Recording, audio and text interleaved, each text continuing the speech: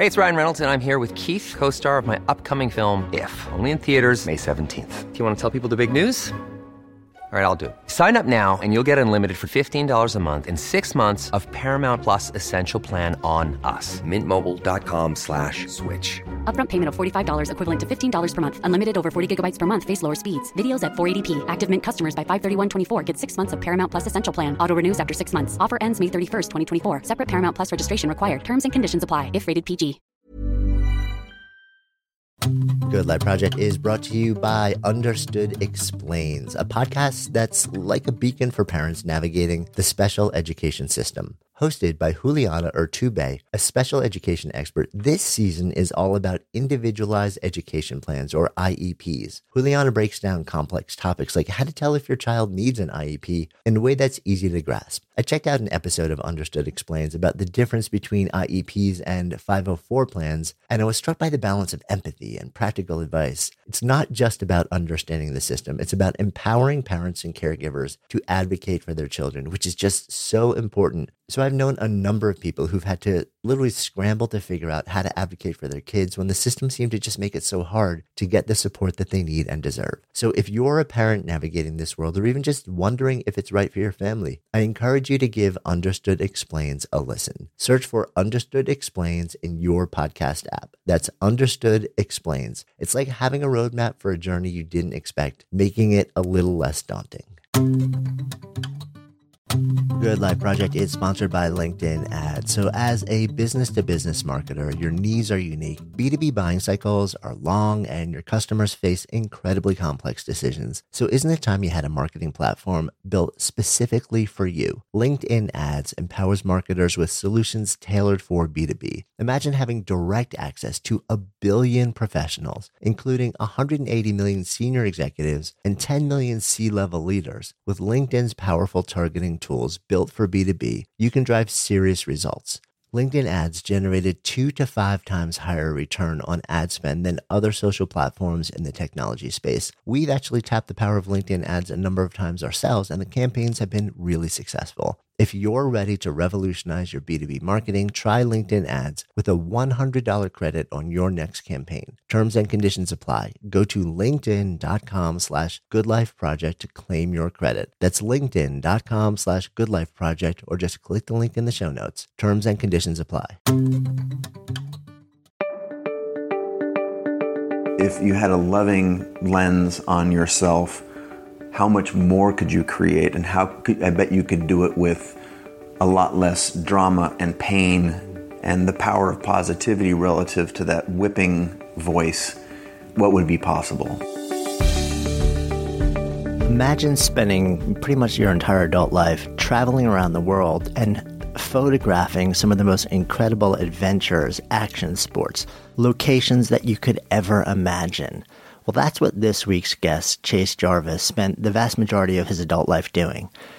Until a couple of years back, he decided to make a pretty abrupt change. Now, he still travels and he still shoots, but he became really focused on something much bigger, and that is the creative process. That's the opportunity to tap into something profoundly creative and make something. Not just make his own thing, but also turn around and teach other people how to find that in themselves. So he teamed with some people and he created a venture called Creative Live, which has now exploded into this huge global creative platform and community and online educational venture that's touched millions of lives. In today's conversation, we sit down and we really trace some of the big moments of awakening and transformation in his journey. We talk about his career in photography, where that came out of, where he was born, and what his early influences were. And then really dive into this major pivot that he's made in sort of like this new evolution of his life and what he's really focused on, the power of creativity and storytelling and the ability to tap into possibility and then take things that are in your head and turn them into real powerful things in the world. I'm Jonathan Fields. This is Good Life Project. So we're hanging out right now in your hotel room, the Ace Hotel in beautiful New York City, my hometown. You are off a plane from Paris and in a couple of days on your way to LA, I guess. And we are soon to have room service, so you guys will hear us chomping and drinking and doing all sorts of stuff when that arrives. I was just thinking back on my way over to hang out with you when we first met, and it was, I'm pretty sure it was at when we were both doing a TEDx talk at Carnegie Mellon. Something else popped into my mind. I don't know if you know, maybe you know this, but the room that we did that talk in was the same lecture that Randy Pausch gave his famous last lecture in. Mm-hmm. Incredible video. Yeah, and I didn't realize it. And when I first got into the room, I was just kind of getting settled. I'm kind of looking at it, like I'm having deja vu, but I couldn't really key it. And I'm like, and then it literally clicked, like before they started up and we started talking. I'm like, oh wait. Did you reference that in your talk? I don't think I did, but I felt this astonishing sense of legacy. Like, I needed to do good. I need to honor that. Did you know that? That was the same? I didn't at all. And the sad twist for me is I think that's one of the worst talks I've ever personally given. So from Randy's talk to mine, that's the spectrum. And I was coming off just a long legacy of travel over the course of the previous, say, 2 weeks or something, and flew all day from something crappy, landed at night, and literally wrote my talk from 11 p.m. to 4 a.m. Yeah. Slept for 2 hours, and then I think I was, I don't remember where in the day that I went, but I remember watching your talk, and there was someone else whose talk had a bunch of gravity behind it. It was really an important and powerful talk. I'm trying to remember. Do you remember who else was with us? Was Chris Guillebeau there? Yeah, Guillebeau was there that day. I don't remember what he spoke about. But I just remember being just, oh my God. Oh, there was another guy actually. Super polished. Yeah. First who or second. Second. Right. Yeah, I remember who you're talking about. And I just was like, oh my God, I'm literally the worst. I'm the worst. That doubt, that the voice of the gremlins in your head, like, I don't deserve to be here. This is terrible. Your talk is terrible. You're talking about something that's totally outside your normal thing. You haven't practiced. So I'm glad that you have fond memories of being in the room where Randy Pausch delivered his talk. Right. So what's funny also is that, and this is the way that we judge ourselves so fiercely, that's not my recollection of your talk. Fantastic. I was like, holy shit, because I didn't know who you were before then, and I started, I'm like, oh wow, this is a really fascinating guy who's doing amazing things, he's building an astonishing body of work, and you showed a whole bunch of images and stuff like that. I was really drawn in by it. So it's so interesting to see how what you were feeling from the inside out was a totally different experience than I had from the outside in. I feel like that's a thing that I'm working on, trying to bring that message to as many of the people who will pay attention as possible, that 3 a.m. voice, the voice that you think has driven you to succeed, is actually not, in fact, your friend. Take me deeper into this, because I think it's an important conversation. So I started meditating a few years ago, and I'm a little bit trepidatious around going too deep into that, just because it's I don't know, it's the new black, right? Mm. Meditation is the new black, but for me, I have a history of being connected to what I think is the power of the mind as a young athlete. I went to college on a soccer scholarship, and this is 80s and 90s. I got tuned into this power of visualization. It was very powerful for me then. And then as an adult, I don't know if I can say that, I started. I think you qualify. Okay, cool. Sometimes I wonder. You just skated under the radar. Barely. I started meditating as an attempt to sort of integrate sort of the mind body, the spiritual side, if you will. I'm not religious, but I consider myself very spiritual. Yeah. And that meditation was a game changer for me. Yeah. And that process of calming the mind and realizing that there's an immense power in that sort of calmness has helped me achieve is the wrong word. It just has helped me become or be what I think a better person, both to myself and to others. And a question that I wrestled with through this time period was, all right, I'm so mellow now. I'm so calm. Is this, am I eradicating, am I undermining my own success? Am I taking this part of me, the sort of hard-charging type A classic stereotype? Yeah. And am I supplanting that with this just mellow guy? Because right. I'm still sort of spazzy as I'm standing here talking. You can't, the folks at home are listening, I'm waving my hands all over the place, but am I eradicating the edge that got me to where I am today? Well, it's like the comic who's like, well, but if I get happy and life is good. Yeah, right, then I'm going to have no material. Right, like there's nothing to talk about. Yeah, and I feel like the appropriate response to that is all that, those 3 a.m. voices and the ones that are telling you you're not good enough, go back to my TEDx talk. We think those force us to get up early and stay up late and drive harder to be good. But the reality is that's noise. And if there was sort of a self-loving voice that if you talk to yourself like you talk to the most important person in your life, or like your mother talks to you, for most people, I guess, but if you had a loving lens on yourself, how much more could you create, and I bet you could do it with a lot less drama and pain and the power of positivity relative to that whipping voice. What would be possible? So that's a framework for how I've been trying to think about it, and my hope is that I can help other people. I'll just refer to a classic. Tim Ferriss is a good friend. I don't know if your readers are familiar with Tim. Sure, of course.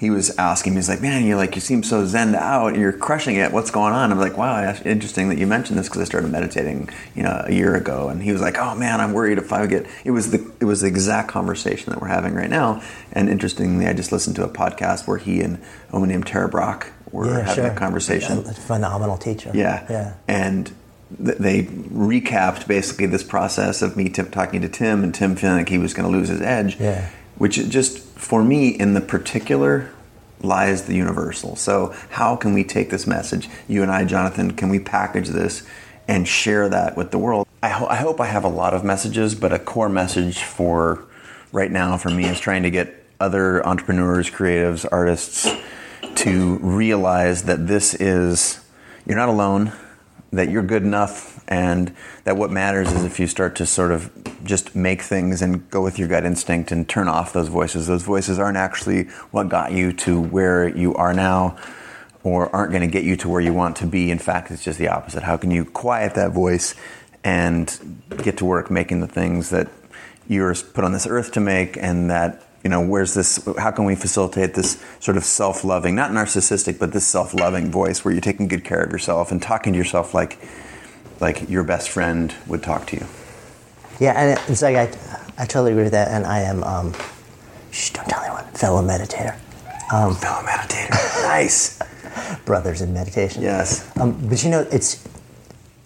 it's really, and I agree, it's like mindfulness is the new black, but there's a reason for that.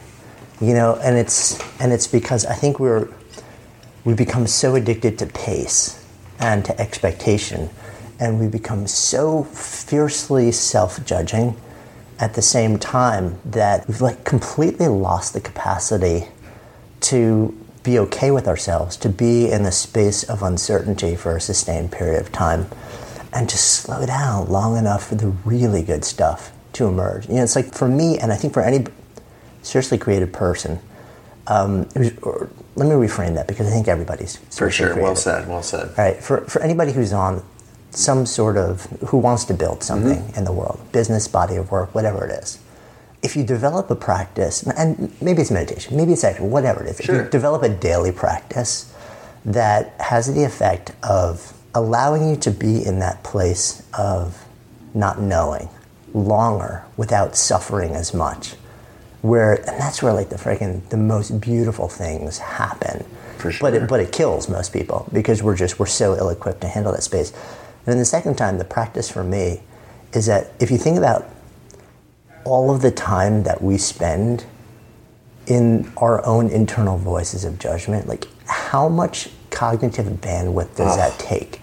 Right? If you could just free up a piece of that. That's right. How much RAM is getting eaten up by that? Right. Thing just that a doesn't help slice of it to actually be proactively creative and innovative and problem solving, and to see and pattern recognize, even just a slice of that. How much more could you breathe life into? It's a very astute commentary, and that's one of the things that how can what I'm doing now, whether it's be on your podcast or my own podcast, or in large part Creative Live, was built to facilitate people living their dreams and career in life. And if you hear enough of these stories that remind you that it's okay to suffer and fail and all these other things, that you can, here's a recipe for overcoming that and putting your best foot forward, and regardless of the actual skill set that you're building to make whatever it is that you want to make, like the mental and emotional part, without getting too sort of woo-y, plays a huge role in this stuff. And to me, that's a great, worthy message that we need to get out there. Yeah, I so agree. Everyone's looking for, like, what's the methodology and the technology that's going to allow me to operate at the next level. It's like, it's sitting between your ears. Literally. And from a photography standpoint, like, what's the camera that's going to get me there? I'm like, man. Yeah, that must be huge in your space. Oh, it has nothing to do with the gear. Like, the gear is actually, it's a really terrible, it's a proxy that leads to false understanding of what actually the process of taking a good photograph involves, or what it is and what it means. And it's an erroneous stand-in that sometimes gets confused with adding value, and in fact, I think it generally removes value and complicates things. So, and if it's in photography, it's the camera, and in company building, it's what are the daily tactics that. Right. No, it's really, like you said, it's between your ears. Yeah. I think there's a lot that's going to come out about that in the next chapter of human potential. I think there's a lot of conversation that has to happen around that stuff. Yeah. And just the role of technology in a lot of this also. It's interesting. I don't know exactly when we'll air this, but I just sat down and had a conversation with Sherry Turkle, who wrote a book called Reclaiming Conversation. She was like, teaches at MIT. She's this big 30-year evangelist of technology and humanity and development. And she wrote a book a couple of years back called Alone Together, which kind of blasted technology. Yeah. And now she's kind of like, well, it's here to stay, right? But let's at least acknowledge what it's doing to us, and acknowledge what we're losing through it, which is empathy, and start to make deliberate choices about how and when to use it, rather than just say it's here. Let's just take full advantage of the technology. Like, everything that this device that's in my pocket can do, I'm going to leverage. Rather than that, just say, like, how do I actually want to live? What print do I want to put on the world such that this will help me? Because you have to take the flip. I know. Gosh, I just spoke to someone. I wish I could remember. Just that technology, the addiction to technology is a real addiction. No dissimilar. People are checking their phones on average like 86 times a day or something like that. That's crazy. It's crazy. And my hope is not to go down to any sort of dystopian tunnel with this thing, because it is the most amazing time to be a creator. There's more opportunity now. That it's the first time in the history of the world that we don't require permission to do so much of what we want to do, whereby in all previous chapters you needed a permission from a financier or a gallerist or a art director or a creative director or a publishing house or whatever, and now we don't need that. It might be a nice to have, but it's not a requirement. Right. So it is really interesting. I just want to be realistic, and let's talk about both sides of the coin, because I've been someone who's just championing only the most positive things ever because that's my personality. But there is, there's a bigger picture. There's two sides of the same coin that we need to talk about. So you brought up photography, Creative Live, and we've kind of jumped past. Sure, yeah, we went straight into the deep stuff, man, didn't we? So let's take a little bit of a step back, so that those who aren't necessarily familiar with you, we can fill in a little bit of your journey here. You grew up in Seattle. Born and raised.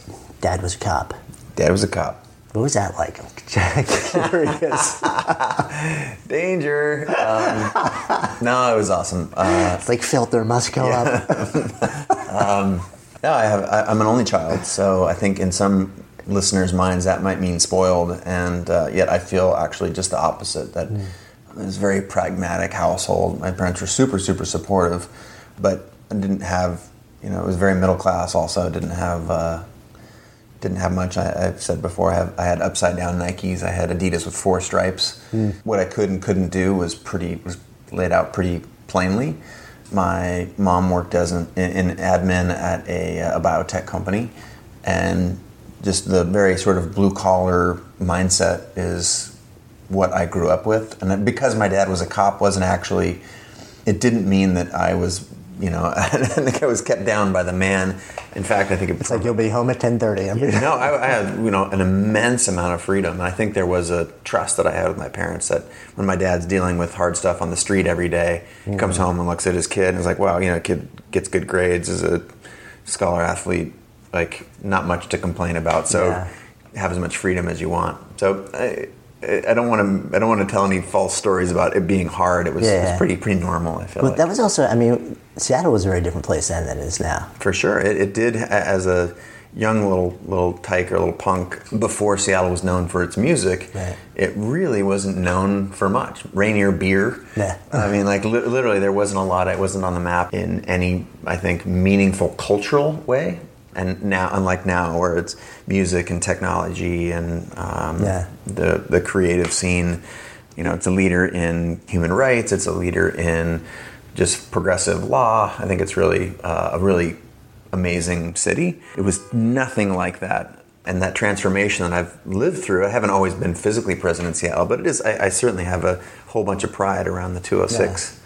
Yeah. Did you come up in a time where the music scene was really, because I'm thinking like you would have probably been at like an amazing age. It was like grunge, that whole scene was just bam. Yeah, it was right in the apex of that. I was in college basically 1990 to 1994, and that was the explosion of Nirvana and Pearl Jam and Soundgarden and Mudhoney and all those and those that whole groups. scene came out of there. For sure. So again, sense of pride, just going and seeing those bands in a 200-person venue was intriguing. I went to college on a soccer scholarship in Southern California, so I was physically absent from it, but there was a sense of pride and a connection. Again, all my friends were very, very much tied into that scene.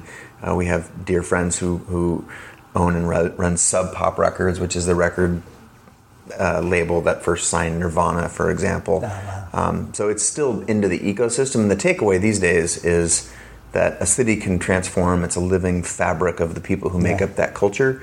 It's one of the reasons I actually did a book called The Seattle 100 featuring people in Seattle who are driving culture.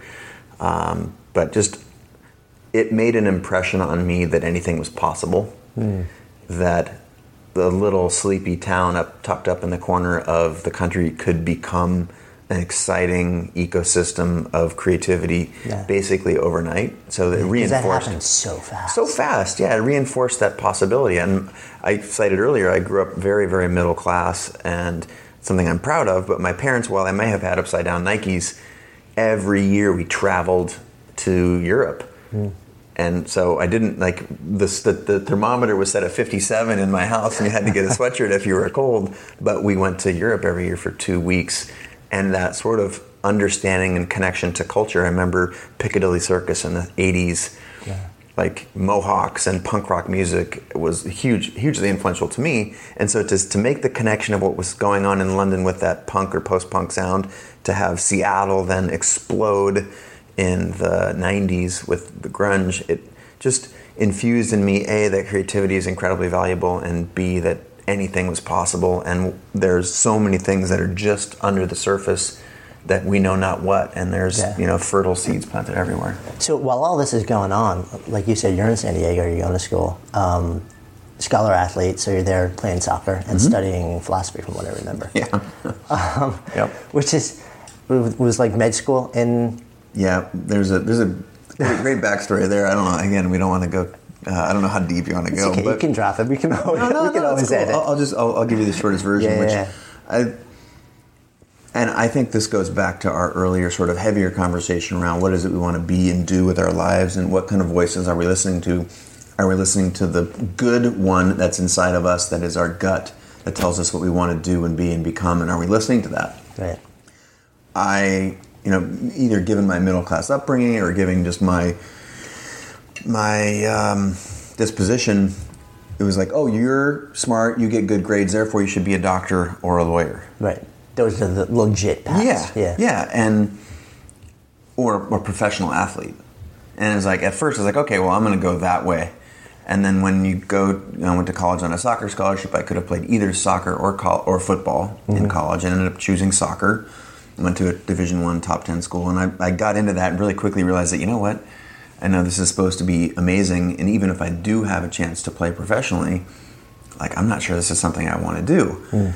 and then enter that sort of the beating of doctor, lawyer. Right. These are paths that the world wants for us, not what we want for ourselves. Well, you're talking to a former lawyer, so there you go. Like, I think that's another message, that if there's a takeaway from our conversation today for your listeners, that you don't need validation from the world to pursue your passion. I really felt like, to say started living, there's too much drama there.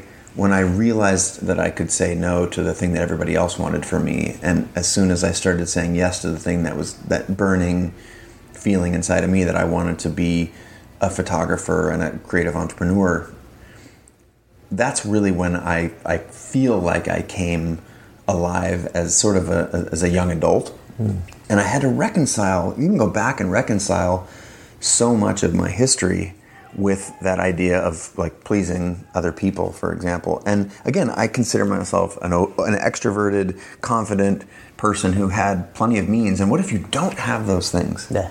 Like, how much harder would it be? Again, so go back to the message that I'm trying to, one of the messages that I'd like to see the world take in is that you really should, that your instincts are the right instincts, and you should be the thing that you want to be in the world, not the thing that everybody else. So it was a very painful process for me. I did all the medical school stuff, took the MCATs, was interviewing at medical schools. And so you were really like going down that direction. Right? But the whole time against my gut. Right. And I will never forget the day I walked out of an interview for medical school at the University of Washington. It was like, I looked at everybody on the panel, I was like, you know what, peace out. Like, I'm withdrawn, thank you very much. I know what I want to do. And that was sort of the first step in a series of steps of me becoming a photographer, which is the thing I wanted to do. So I'm curious about the conversation that then unfolds with you and your hardworking, middle-class folks who've you're living the dream, not just for you, but for them. Right. And then to sort of it's like, okay, we put everything into this one kid that we have, right? And he's kicking butt, he's doing well, he's on track, he's going to med school, he's going to be a success.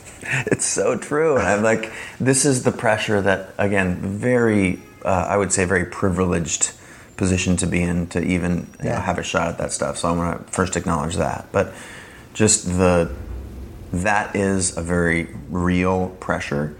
That how do you overcome that? Because I had a great relationship with my parents. It was as much a friend relationship. I mean, I respected the hell out of them for providing, a great family for us. But like, I did feel a ton of pressure, and I realized, again, you can only connect the dots looking backwards. Yeah. That I was telling myself or telling them small lies about what it is that I wanted to do. And just for the record, I dropped out of medical school to pursue a PhD in philosophy. Because, well, if I wasn't going to be a medical doctor, and I would pursue the philosophy of art.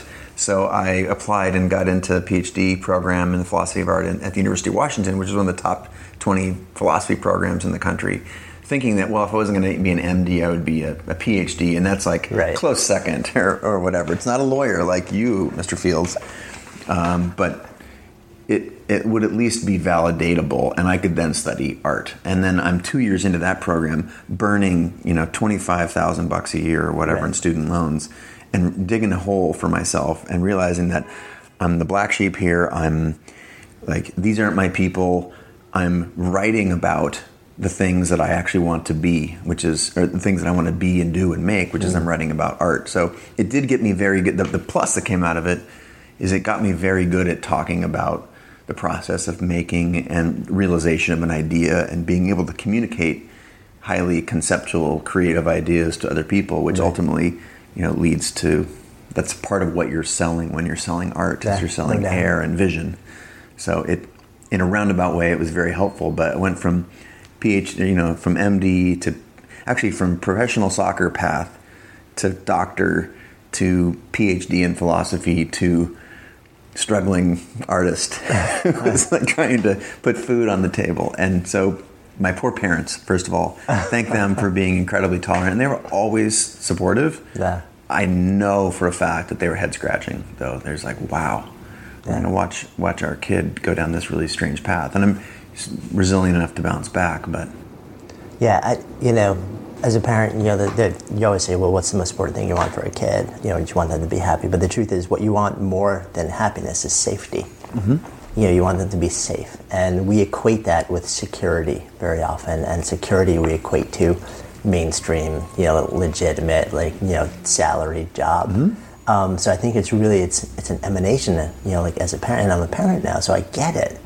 Because I think about, my daughter's younger, but I'm going to want that for her too, but I've got to constantly balance that with letting her forge her own path, letting her go out there and stumble and fumble and try and explore and kick around and make mistakes. It's got to be hard to think about that or hard to watch it. I don't want to think about it anymore. So that's right. Next topic. For the readers at home, Jonathan's sweating now. No. Back to my meditation practice. But so right around this time also, or I guess like a couple years into this, where does photography come out of for you? Because, you end up developing this astonishing career, and we'll kind of talk about that a bit, but this whole time, what's that other voice? Where is it coming from? Was it just a slowly evolving thing? Was there an inciting incident or something that triggered this for you? I was always envisioning making films and literally I produced films when I was 5 and 6 and screened them to the neighborhood and sold candy. I love it. It was called, the first film I ever made was called The Sons of Zorro, and me and 2 other friends, we washed cars for a month, and we bought this Super 8 film and paid a friend of mine's brother, I think $1 to film it for us, and it was all in camera edited, so we had to get it right. But there was always something there, and I honestly was repressing that because as I looked around, creativity meant weird to me, and that was he's that kid over there, he's so creative, air quote. And those were kids that now, you look back and saying, oh my gosh, they were bullied or because they were different. And I saw that as oh wow, I don't want that for myself. So I overcompensated by, okay, great, I'm going to be the captain of the football team and the captain of the soccer team. I'm going to date a cheerleader. I mean, I literally did all those things. And again, connecting the dots, only looking backwards, wow, I don't want to say I wished I had it differently, but I'm in my most honest voice, when I'm talking to myself, that's one of the reasons you did all those things. Yeah. And I'm happy for the path. But my God, how many people are still sort of living with that? Yeah. And what if, as a culture, we could value creativity? I've gone on record saying creativity is the new literacy. What if we gave creativity and the desire to foster creativity 1/10 the effort, the resources that we've given to making people literate? Right. In our culture, what would we have? But what's so interesting around that is that I think it was 2012 or somewhere around there. There was a big study that was released. It was I don't think it was IBM. It was one of the big consulting firms. It was an annual survey of CEOs, and this particular year was kind of focusing on one of the big questions was rank in order of the most desirable, the most important, the things that you value, that you want most in your players. And creativity was at the top. Number one. Not in the top 5, not in the top 10. As I say, IBM did that study. Yeah. Number 1. Right. So you've got, CEOs of major corporations saying, this is what we want. But there's this disconnect, right? Because I'm not aware of an MBA program in the world that teaches people their students how to see like an artist. Hey, can we go back to that point you made about safety for your daughter? Don't start sweating on me again here. But there is a disconnect, a cultural disconnect, which that is, what is not known or verifiable or scientific or quantifiable. There is some, I think I would argue, false sense of security or value placed on those things because it's measurable. And something as nebulous as creativity is scary. It's the unknown. And to go back to your point of how can we as a culture feel more comfortable with that? If we can crack that nut and be okay with the uncertainty, that's what creativity is. It's the ability to sit with something long enough till you can connect things that wouldn't otherwise be connected. And what if we could actually value that as a culture? I think it's the first time in the history of the world that it's more risky to take the beaten path. You know, when you talk about what you want for your daughter, I think if you surveyed most of the world, or I'll just say Americans, that I want my kid to grow up and go to a good school because they're going to get a good job. And like, that's actually a false narrative. If you go to 9, I think the math says if you go to these 9 schools, you're disproportionately able to get a better job. Otherwise, if you go to the other, 5,000 other schools, whether you went to number 23 or number 223, your chances of getting a, quote, better job are exactly the same. Right. So it's a false narrative. Right. And it assumes that a quote, better job is the ticket to a, quote, good life. There you go. Perfect. Right in. You know, so it's like this, like you're stacking false narrative on top of false narrative. Mm-hmm. You know, it's like, okay, so I've seen those studies also where it then measures people, and it's like, because they're like, well, is there really a difference between colleges? And what they look at, the metric that they're measuring, is their annual earning as a general rule. Right. You're like, so 10 years out, 20 years out, like, do people who went to this level school earn more than this level? Or during the course of their lifetime, do they earn this much more?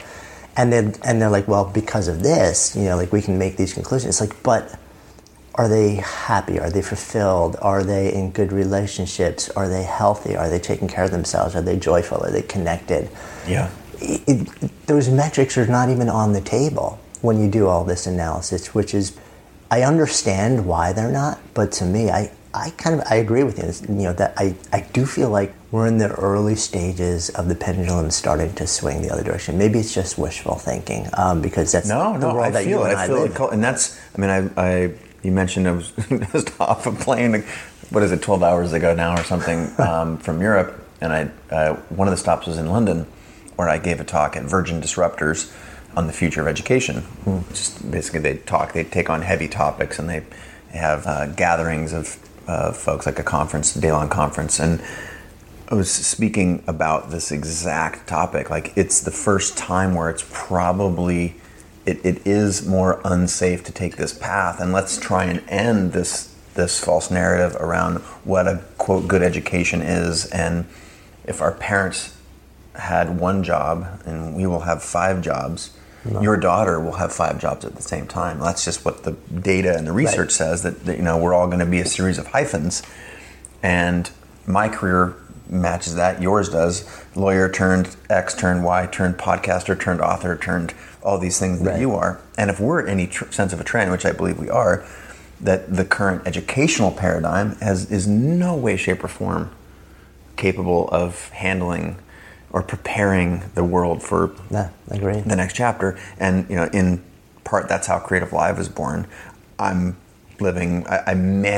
eked out with the skin of my teeth the ability to stand up and do the thing that I wanted to do and say the things that I wanted to say and be the person that I wanted to be, barely escaping sort of the thing that everybody else wanted. And dear God, it's provided such an amazing run for me. Not all bliss, there's plenty of ups and downs, but it's the thing that I wanted to be. And how can we give that to other people? That's, you know, in part what birthed Creative Live. Yeah, and I want to go back into actually Creative Live, because there's a lot of interesting stuff that's unfolded in the last year with the company and with you. But let's fill in sort of like the photography piece of the puzzle. So you made the decision to leave the PhD program and basically be an artist. No official training. No, this is entirely self-taught. And you're geeking out on photography as your form of expression primarily. Yes. And you did ask earlier, I think I might have strayed, but like, what was the background there? Yeah. The background was a creative kid and had suppressed it through sports.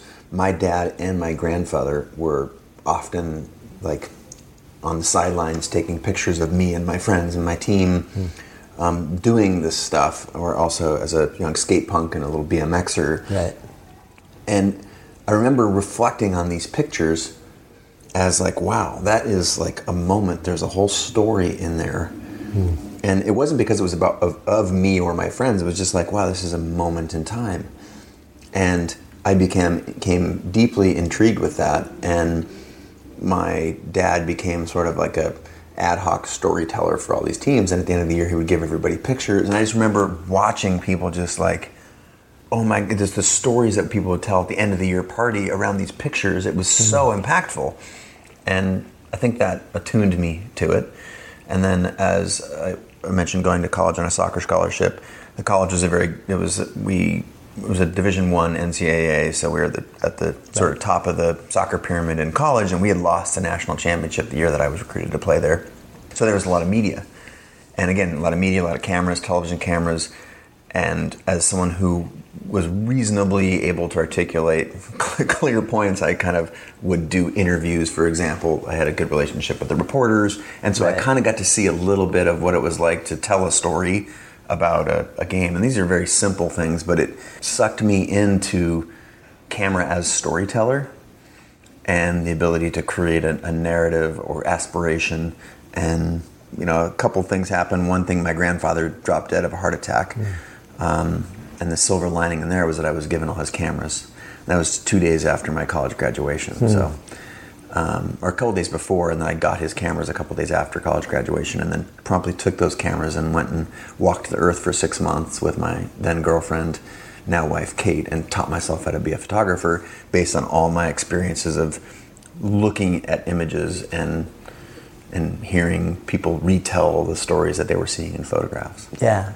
So for you, it's really, it's about storytelling. For sure.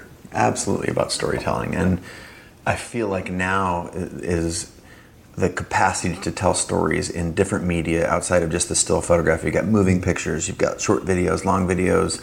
You know, go back to our earlier point or thesis around it's the most exciting time in the history of the world to be a creator because tools are accessible, platforms for expression are, you know, cheap and accessible, and how cool it is. But the storytelling part of me is the part that has sort of been the propulsion from a career standpoint. And propulsion made me think of compulsion. Like I feel like I'm genuinely motivated to tell stories because there's so much interesting stuff. And it's largely about people.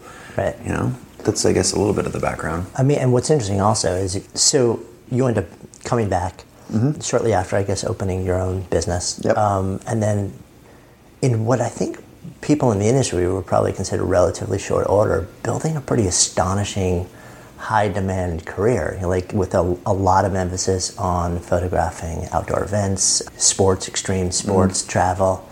And one of the things I think a lot of people would look at and say, okay, well, why him?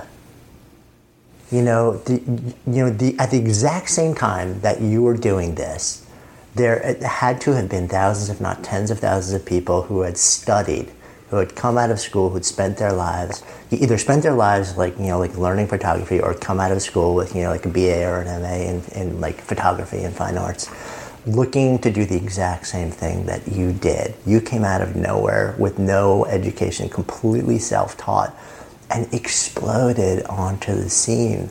So, why you? I wish I had a great answer. I think that's a really it's a powerful question. I think the best way for me to attack it or to respond to it is just on a very tactical, like cellular level, which is what I was thinking at the time. Which there are so few of things that differentiate us from other species on the planet. We're pretty close genetically. I think we like to think we're really far genetically from a slug or a monkey or whatever. Yeah, but really. The reality is that we're able to create. And to me, that always struck a chord. From a philosophical question, go back to my philosophy about the philosophy of creativity, the philosophy of art.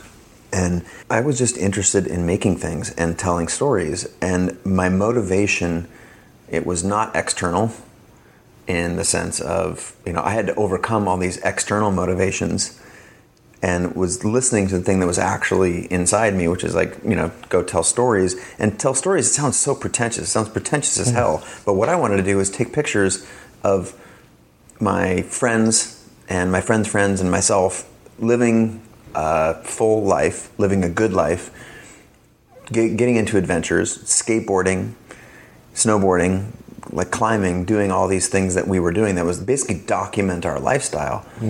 And that someone somewhere agreed to give me money to do that one time when I produced a piece of art, or let's just call it a photograph. It's like, whoa, wait a minute. Someone is willing to actually compensate me to tell a story of the lives that I'm leading with my friends. God, wouldn't it be awesome to ditch all this other stuff, this normal world, and try and find a way to repeat that? Because this life that it's affording me, it doesn't matter that I'm sleeping on couches and struggling as an artist, to be able to, if this is what it is to tell stories, and I want more of it. Yeah. So it wasn't, I don't want it to make it sound profound. I think the why me was probably just a real passion that was born from something that was deep inside me. And maybe other people they had artists that were parents, and their parents said, you must be an artist, and they really wanted to be a scientist or something like that. So they weren't able to listen to themselves. But I think it's a little about, I don't want to frame it in the negative. I was to put it in the positive. It's that I knew that this is something that I really wanted. And if we could teach anyone how to listen to their true, internal, authentic self, what an amazing world it would be. And again, that, you know, we'll talk about Creative Live later, but that's why Creative Live exists. For all those people who've been doing everything that everybody else wanted, and you want to come in, step, and whether it's for career, hobby, or just a different, better, good life, Right. that there is an opportunity to learn. So, all right, I buy all that. here comes the but. I can hear it. I can see it 100 miles away. But I'm gonna do the improv thing. And when I look at your work, whether it's video, whether it's photography, and when I look at the work of a whole bunch of different photographers whose work I love, I don't need to see their name on the work. I know it's theirs. Yep. You know, Nick Onken, who's I think a friend of both of ours. Yeah, sure, I like Nick. Like I look at Nick's, I know it's Nick's work when I see it. Because there's an airiness in the way that he sees light and the way that he crafts pictures. And it's the same thing with you. There's like this intense movement and energy and vitality to your... So beyond the drive, beyond the fact that you're like, oh, hell yeah, like this, I'm stepping into the thing that I feel is like the thing that I need to do. There's the cultivation, what I see, of...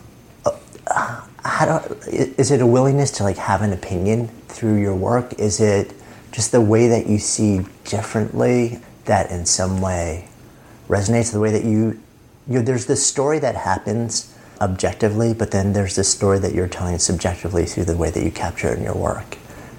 That's some heavy stuff there, man. Sorry about that. That's okay. No, I love it. I think at my core I believe in a lot of things, but I'll try and narrow it down to aside from just love, is something I believe deeply in. But there's sort of three things that I, hearing your question, I feel like I can look back on and say. So, creativity is, as a pillar, a cornerstone of what it means to be human. Inspiration, just being inspired isn't often in and of itself fuel for, let's call it success or the ability to live the life that you want to live, but it's critical for taking the first several steps.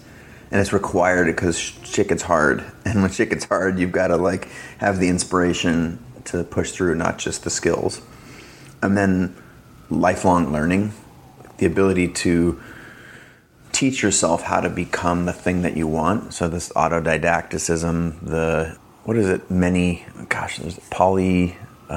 Polymath, right. The rise of the polymath. Now that we have access to all this information, you literally can't, and people willing to mentor you from 10,000 miles away or online, there's community.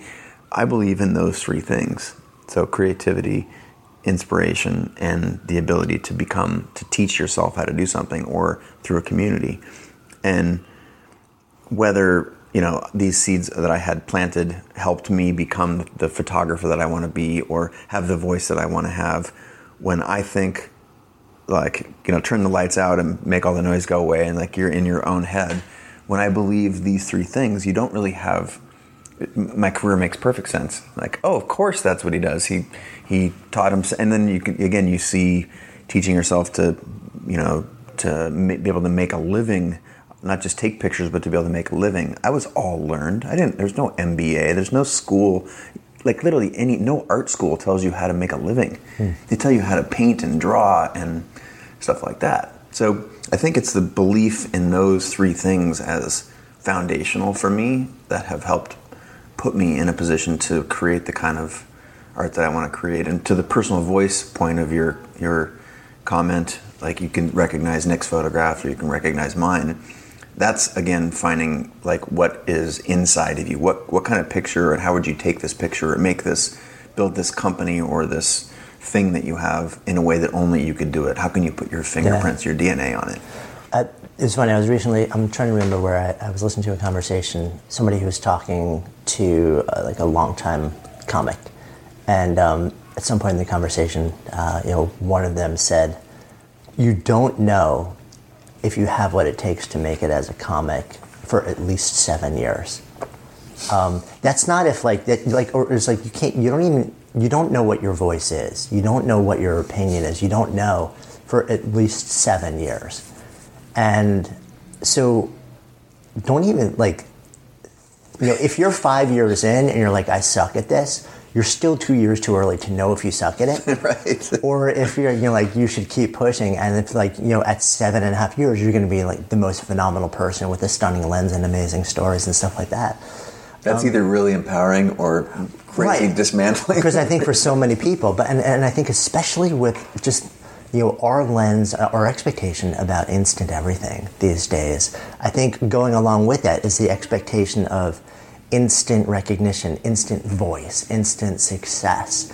But when it comes to, and tell me if you agree with this, it's been my experience that when it comes to cultivating your creative voice on a way that's really powerful and you really know it and you, and it's distinct, that there is no technology, there's no hack for that because it happens internally. It's a neuronal thing. And I get concerned that the expectation of now pushes so many people who would be stunning contributors to the world and have just amazing, creative, innovative ideas and solutions and works of art, pushes them to bail so early now because they can't hack the cultivation of craft and voice. So true. That was incredibly eloquent. For those folks at home, rewind that and listen to that again because that was some good stuff right there. I identify deeply with what you speak. I think it's the classic, my experience with my own career. I mentored Nick a little bit. Like he came to me, he's like, man, you're doing all this. And I've said lots of coffee shops. And actually, I lived in Paris for a number of years and Nick did a little stint in Paris trying to do some fashion photography. And I remember playing ping pong with him and he's saying, gosh, I got this great job for Nike. And then it's been crickets for like 2 years. Okay. And that actually is, it's the classic, it's the 10-year overnight success. Yeah. And now that information is moving quickly, what we spend so much time doing, this goes back to that earlier voice conversation we were having, like what is the voice that's inside your head?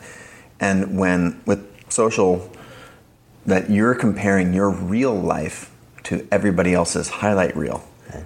And that's a dangerous thing. And, how can we turn off those voices that say, I'm not good enough, I should do this, I need to prove my X or Y. What can we do to quiet those voices? Because none of that, I just did it in a vacuum because there wasn't a lot of media. I did it so long ago with actual film. Right. But it's just a 10-year overnight success. And the voice, I think that's the question I get asked the most, that's the hardest to answer, just how will I know my voice? And literally the only way you know it is by making enough stuff that you realize that this feels authentic to me and this doesn't. And this feels authentic and this doesn't. And this, you just over and over and over. And that's an answer that no one wants to hear. Right. Because it involves the doing. Yeah, and it involves time. Yeah, time. There's no shortcut. Right, there's no way to leapfrog that. It's just, it is what it is. Because a part of it is, you need massive, massive iteration. You need massive, massive data.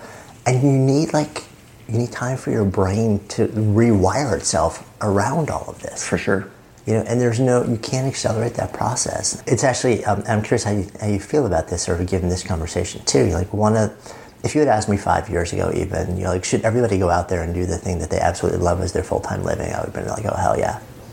I'm not entirely sold that that's appropriate for anyone anymore. And part of the reason is, it was actually, did you ever read the book Daily Rituals? I have not. Really interesting. This person basically took, hundreds of the most productive, most creative people in the world, from science, from writing, from art, from painting, all this. And they did a ton of research, and they deconstructed each person's daily ritual. Like, what does 24 hours in this person's day look like? And there were a number of those people who kept full-time jobs. And there was never a thought of leaving that full-time job, because in their mind, the fact that they had that covered meant that they didn't have to even consider manipulating their voice in the name of whether it's commercially viable or not. And they didn't want to have to consider that. For sure. I gave an interview recently, and the interview was like, so this entrepreneur thing, it's like really bet it all. And I was like, I don't want to like be a naysayer. Like, to your interview, you want to show some respect. Right. I was like, that's actually not it at all. It's, I think one of the secrets that people who've built the things that they like is that it took a lot of iteration, and the thing that they should be teaching in, whether it's an art school or business school or wherever, the school of life, is how to keep the thing going. I don't advocate that you jump. At some point you have to make the leap of like doing the thing that you really want to do, but it's not always an either or, and that's a terrible decision. Like, if you're juggling, what you need to be able to do is, I call it your sort of 5 to 9. Like, not your 9 to 5, like what are you doing between 5 and 9 that will will push your personal goals, your personal agenda, the things that you aspire to, will build those. Because you shouldn't just bail on your job, because that puts an immense amount of pressure. And even if you're solo, you don't have a family as you do. You talked about what you want for your daughter. Like, I wouldn't advocate that at all. In fact, it's how do we teach people to cultivate the things that interest them on the side, because your side gig is your next real gig. To use sort of an adage that if as an artist I was giving people a fish, what I wanted to do in the next chapter was build tools and platforms to teach people to fish for themselves. Because if it gives anybody, if anyone can get close to having what I considered to be the life that I had, which was really, has been interesting and fulfilling from a creative standpoint, instead of just giving them a piece of art, whether it's a photograph or a film or whatever, what if we could teach them to make that for themselves? So at some point those switches flipped, and it flipped on 2 axes. One was an app called The Best Camera, which was an iPhone app that I created in 2009. And it was the first photo app that shared images direct to social networks. Then it went to #1 in the App Store as App of the Year for Wired Magazine. New York Times, Phil Schiller, the famous Apple exec, right, said it was his favorite app, along with Facebook and CNN. And what that helped me do is, through giving content away as a photographer and letting people into the black box of what it was like to be a photographer. There was no such term as behind the scenes videos, by the way. It didn't exist. Right. And we were sharing them on then Google Videos, pre-YouTube.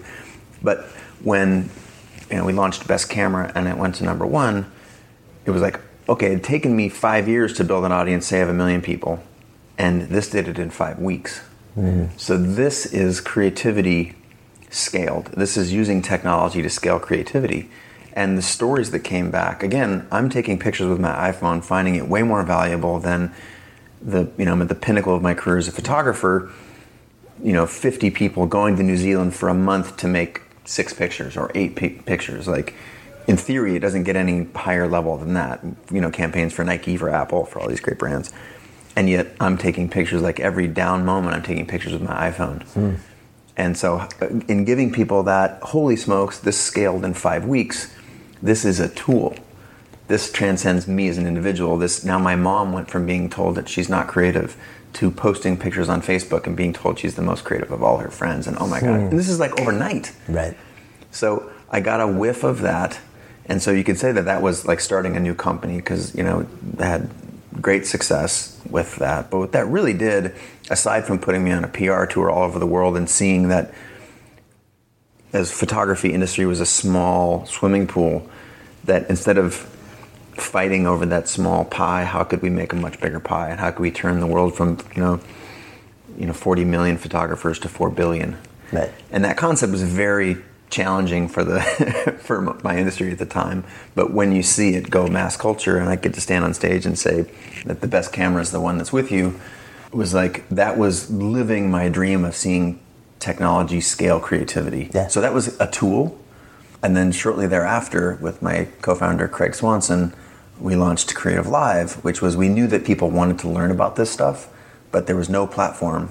I didn't want to be a teacher. I knew that there were my peers who were the best teachers of creativity, of photography, design, music in the world. How can we make a platform that, instead of having the name on the door, that we could connect the best teachers in the world, the Pulitzer Prize winners, New York Times bestsellers, with the millions of people that I knew that are out there who wanted to express themselves or learn more about how to become a creative entrepreneur. So Creative Live was born. You can see, like, I figured it out for myself, and then with, you know, my co-collaborator Craig on Creative Live and my photo studio on the best camera, one was a tool to actually do the thing, and one was a platform to learn. Right. So again, I wish I had some master plan that said I'm going to have this, like, just for anyone who's listening out there, none of this stuff, well, I don't say none, but it certainly didn't happen that way for me. It sounds like a well architected vision for my career, but it was just a series of small steps and plenty of missteps along the way. So I want to finish the conversation around Creative Live, but what you just said makes me really curious, because one of the popular recommendations about,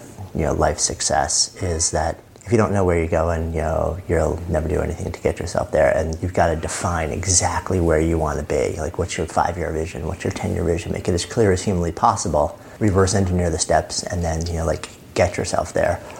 And it hasn't been my experience that the people who I surround myself with, who are often very successful by almost any metric, they're joyful, they're connected, they're, you know, doing nicely, they're doing great work, and they're doing well, that it's been almost the exact opposite approach.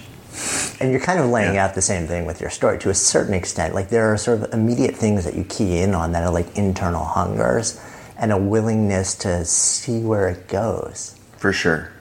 I do like if there's, maybe we can sort of marry the vision of not knowing anything and taking a bunch of steps and having this precise plan.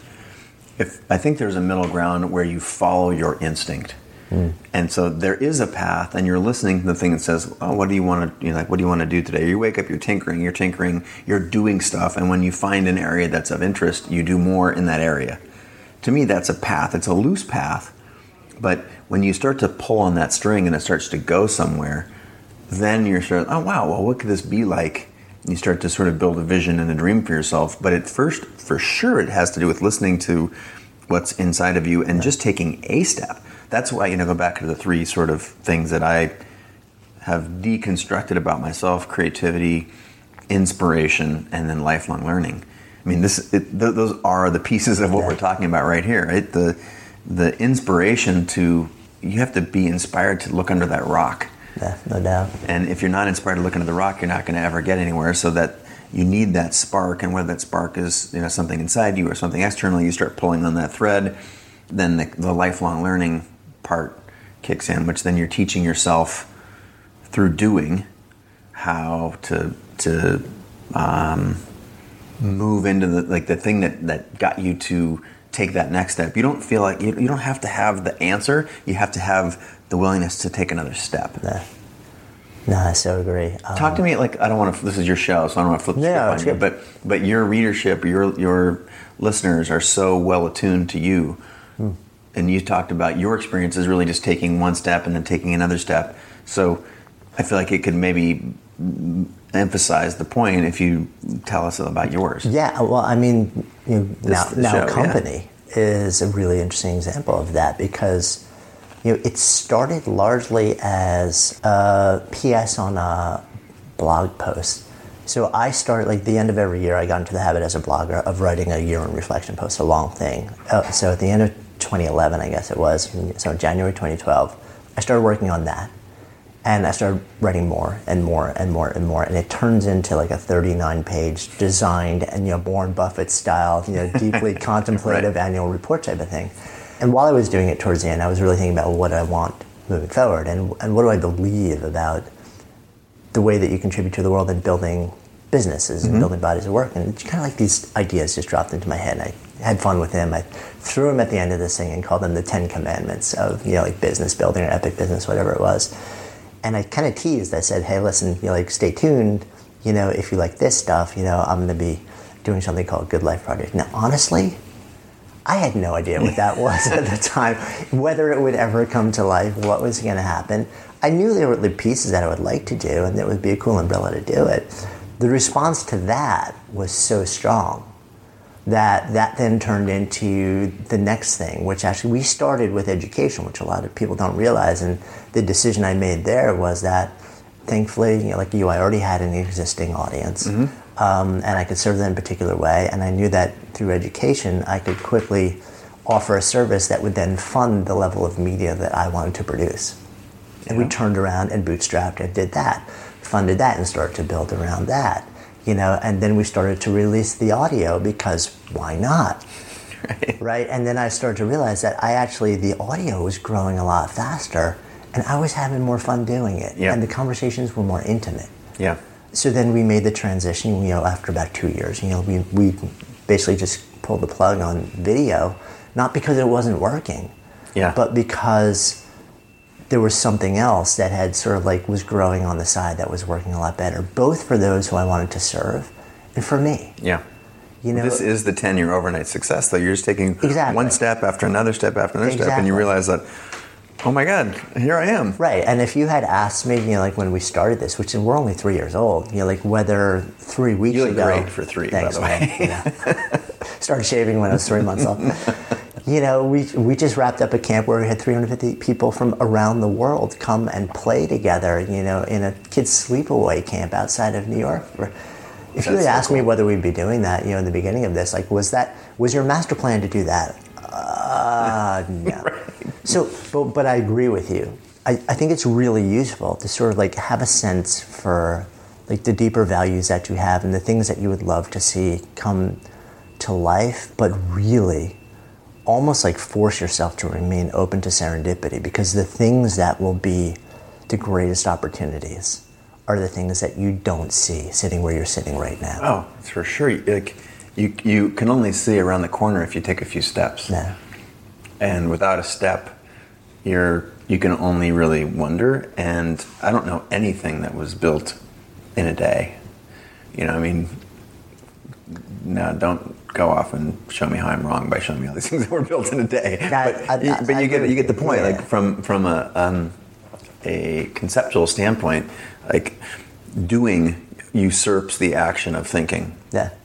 And as someone who's a philosophy major, I place a premium on thinking and thinking critically, but the doing and the making, and that goes back to the creativity sort of cornerstone of my, creativity is a highfalutin word, I feel sometimes. It's just actually doing stuff, putting stuff out in the world. Yeah. It's in technology world, it's called iteration. In business, it's fail fast. It's art, it's try things. It's the combination of all of those things that I think make a rich or good life, a rich or good product, a rich or good service. They've been iterated on and built, and you can have the perfect vision. I do like building something with the end in mind, but just know that end is going to continue to move. And it doesn't actually matter as long as you're on the path to that end, and that path can curve, and you can continue to take steps that pursue it. No, I love that. So in agreement with that. So as we sit here now, good 5 years after Creative Live has launched, it's become this kind of global phenomenon with millions, I'm assuming, of students all over the world. Yep. At this point, thousands of courses taught? Yep. More, yeah. It depends on how you decide what a course is. Yeah. More than 10,000 hours of content. Right. 1,000 instructors, thousands. I don't actually know. I shouldn't know the count, but it's well over 1,000 courses in photography, design, music, crafting, the maker movement. Right. Just tremendous resource. Broadcast studios in San Francisco and Seattle too, right? Yep. Here's my question. Maybe we'll start to wrap up around this, because it kind of ties in with where are you going and being open to serendipity. And I get this feeling that you're at a moment right now, just personally. What's your sense of where tomorrow leads for you?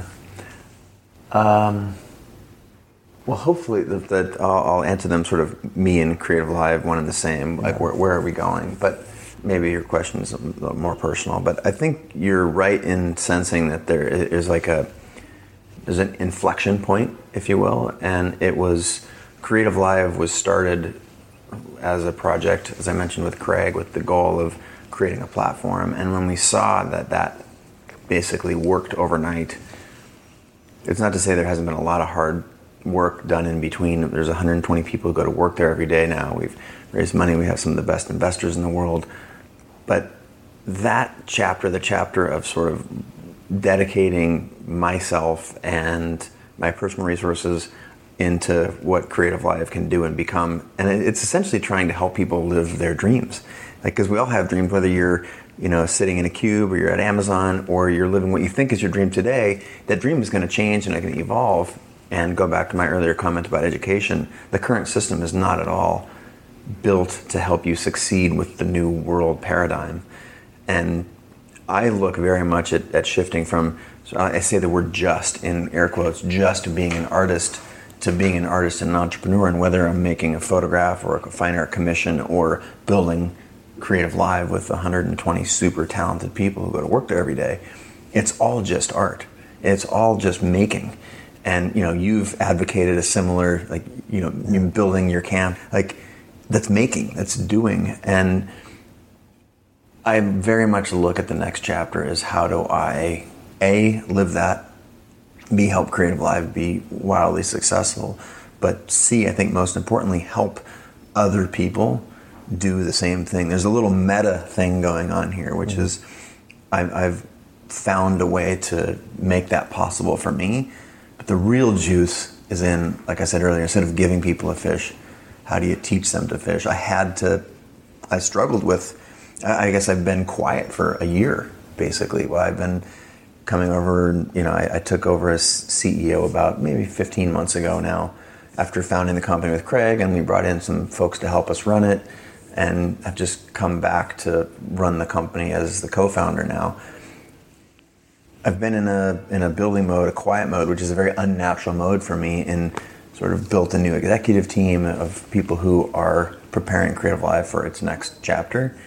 And now I get to go back to sort of this basically, not just evangelizing, but helping people understand that creativity is the new literacy. And I want to stand behind this thing. And if I can help people relate to a company like Creative Live as an individual, then that's a great role for me.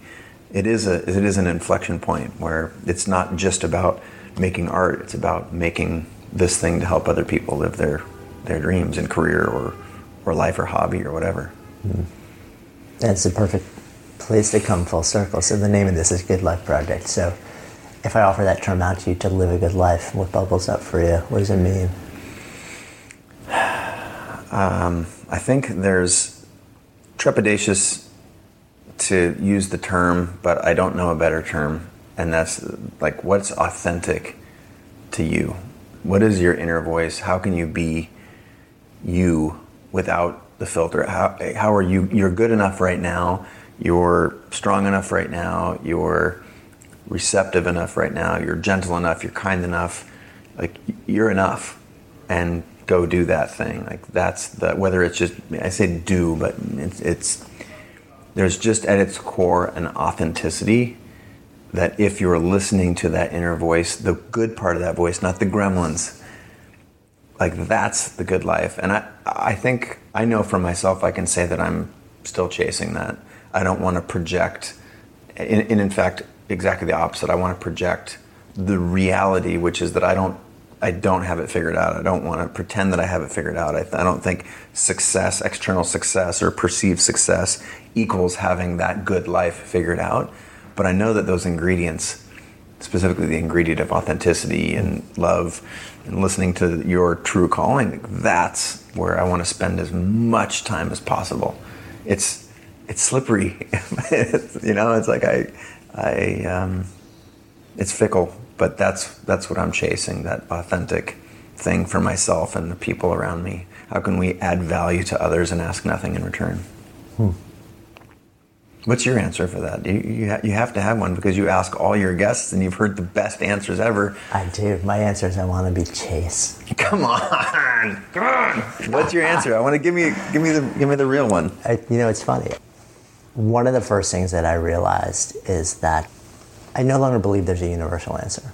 I believe the answer must be subjective to each individual based on who they are, what they've been through, and the life that they're living in the moment. But having now had this amazing blessing to spend years now sitting down, just having great conversations with amazing people like this, patterns emerge. So the big patterns that I've seen emerge are really a powerful focus on meaningful contribution, meaningful, joyful, authentic contribution.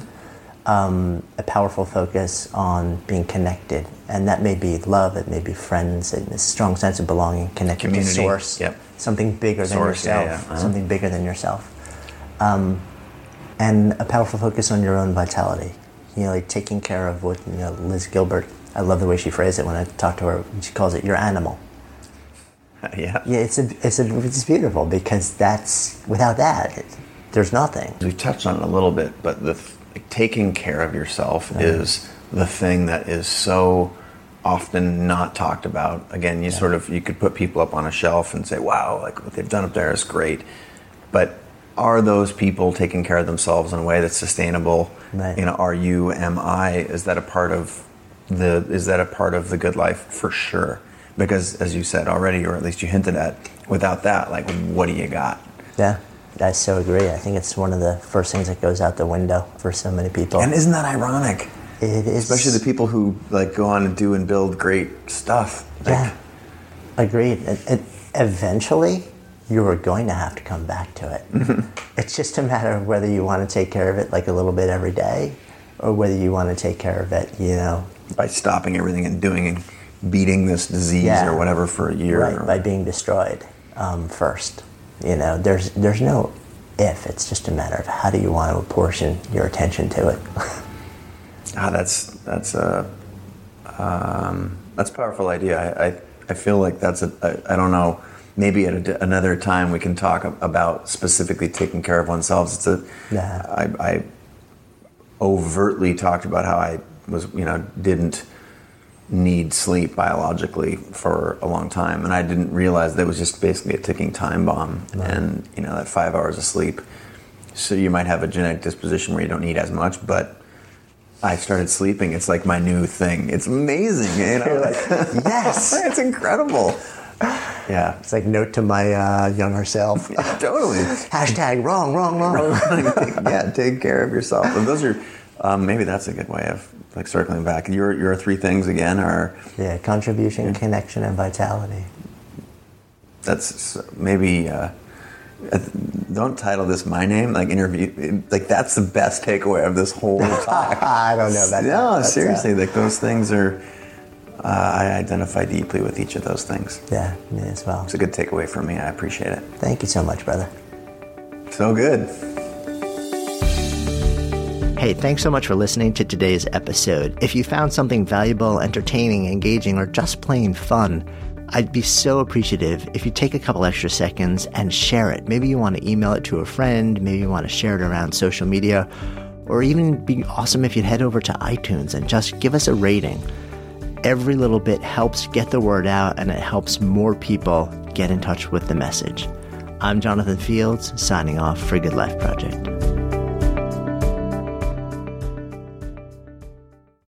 Good Life Project is sponsored by Lexus GX. So have you ever owned something that inspired you to just up your game? For me, it was this high-end mountain bike. I love the ultralight frame, the suspension, the precision gearing, and I realized it deserved to be ridden to its full potential. So I started training harder so I could experience the joy it could give back to me. And it paid off. That bike helped me discover just new levels of performance and straight up joy. When we own exceptional things, they inspire us to do exceptional things. The all-new Lexus GX has an exceptional capability that will have you seeing possibilities you never knew existed. Its advanced technology and luxurious interior mean that wherever you go, you'll never go without. Imagine tackling rugged landscapes with the available 33-inch all-terrain tires and multi-terrain select, then unwinding with the available front-row massaging seats. This is a vehicle that inspires you to go further, to live up to its full potential. So why settle? Live up to the all-new Lexus GX, luxury beyond limits. Experience amazing at your Lexus dealer. Imagine the softest sheets you've ever felt. Now imagine them getting even softer over time. That's what you'll feel with Boll & Branch's organic cotton sheets. In a recent customer survey, 96% replied that Boll & Branch sheets get softer with every wash. Start getting your best night's sleep in these sheets that get softer and softer for years to come. Try their sheets with a 30-night guarantee. Plus, get 15% off your first order at bollandbranch.com. Code BUTTERY. Exclusions apply. See site for details.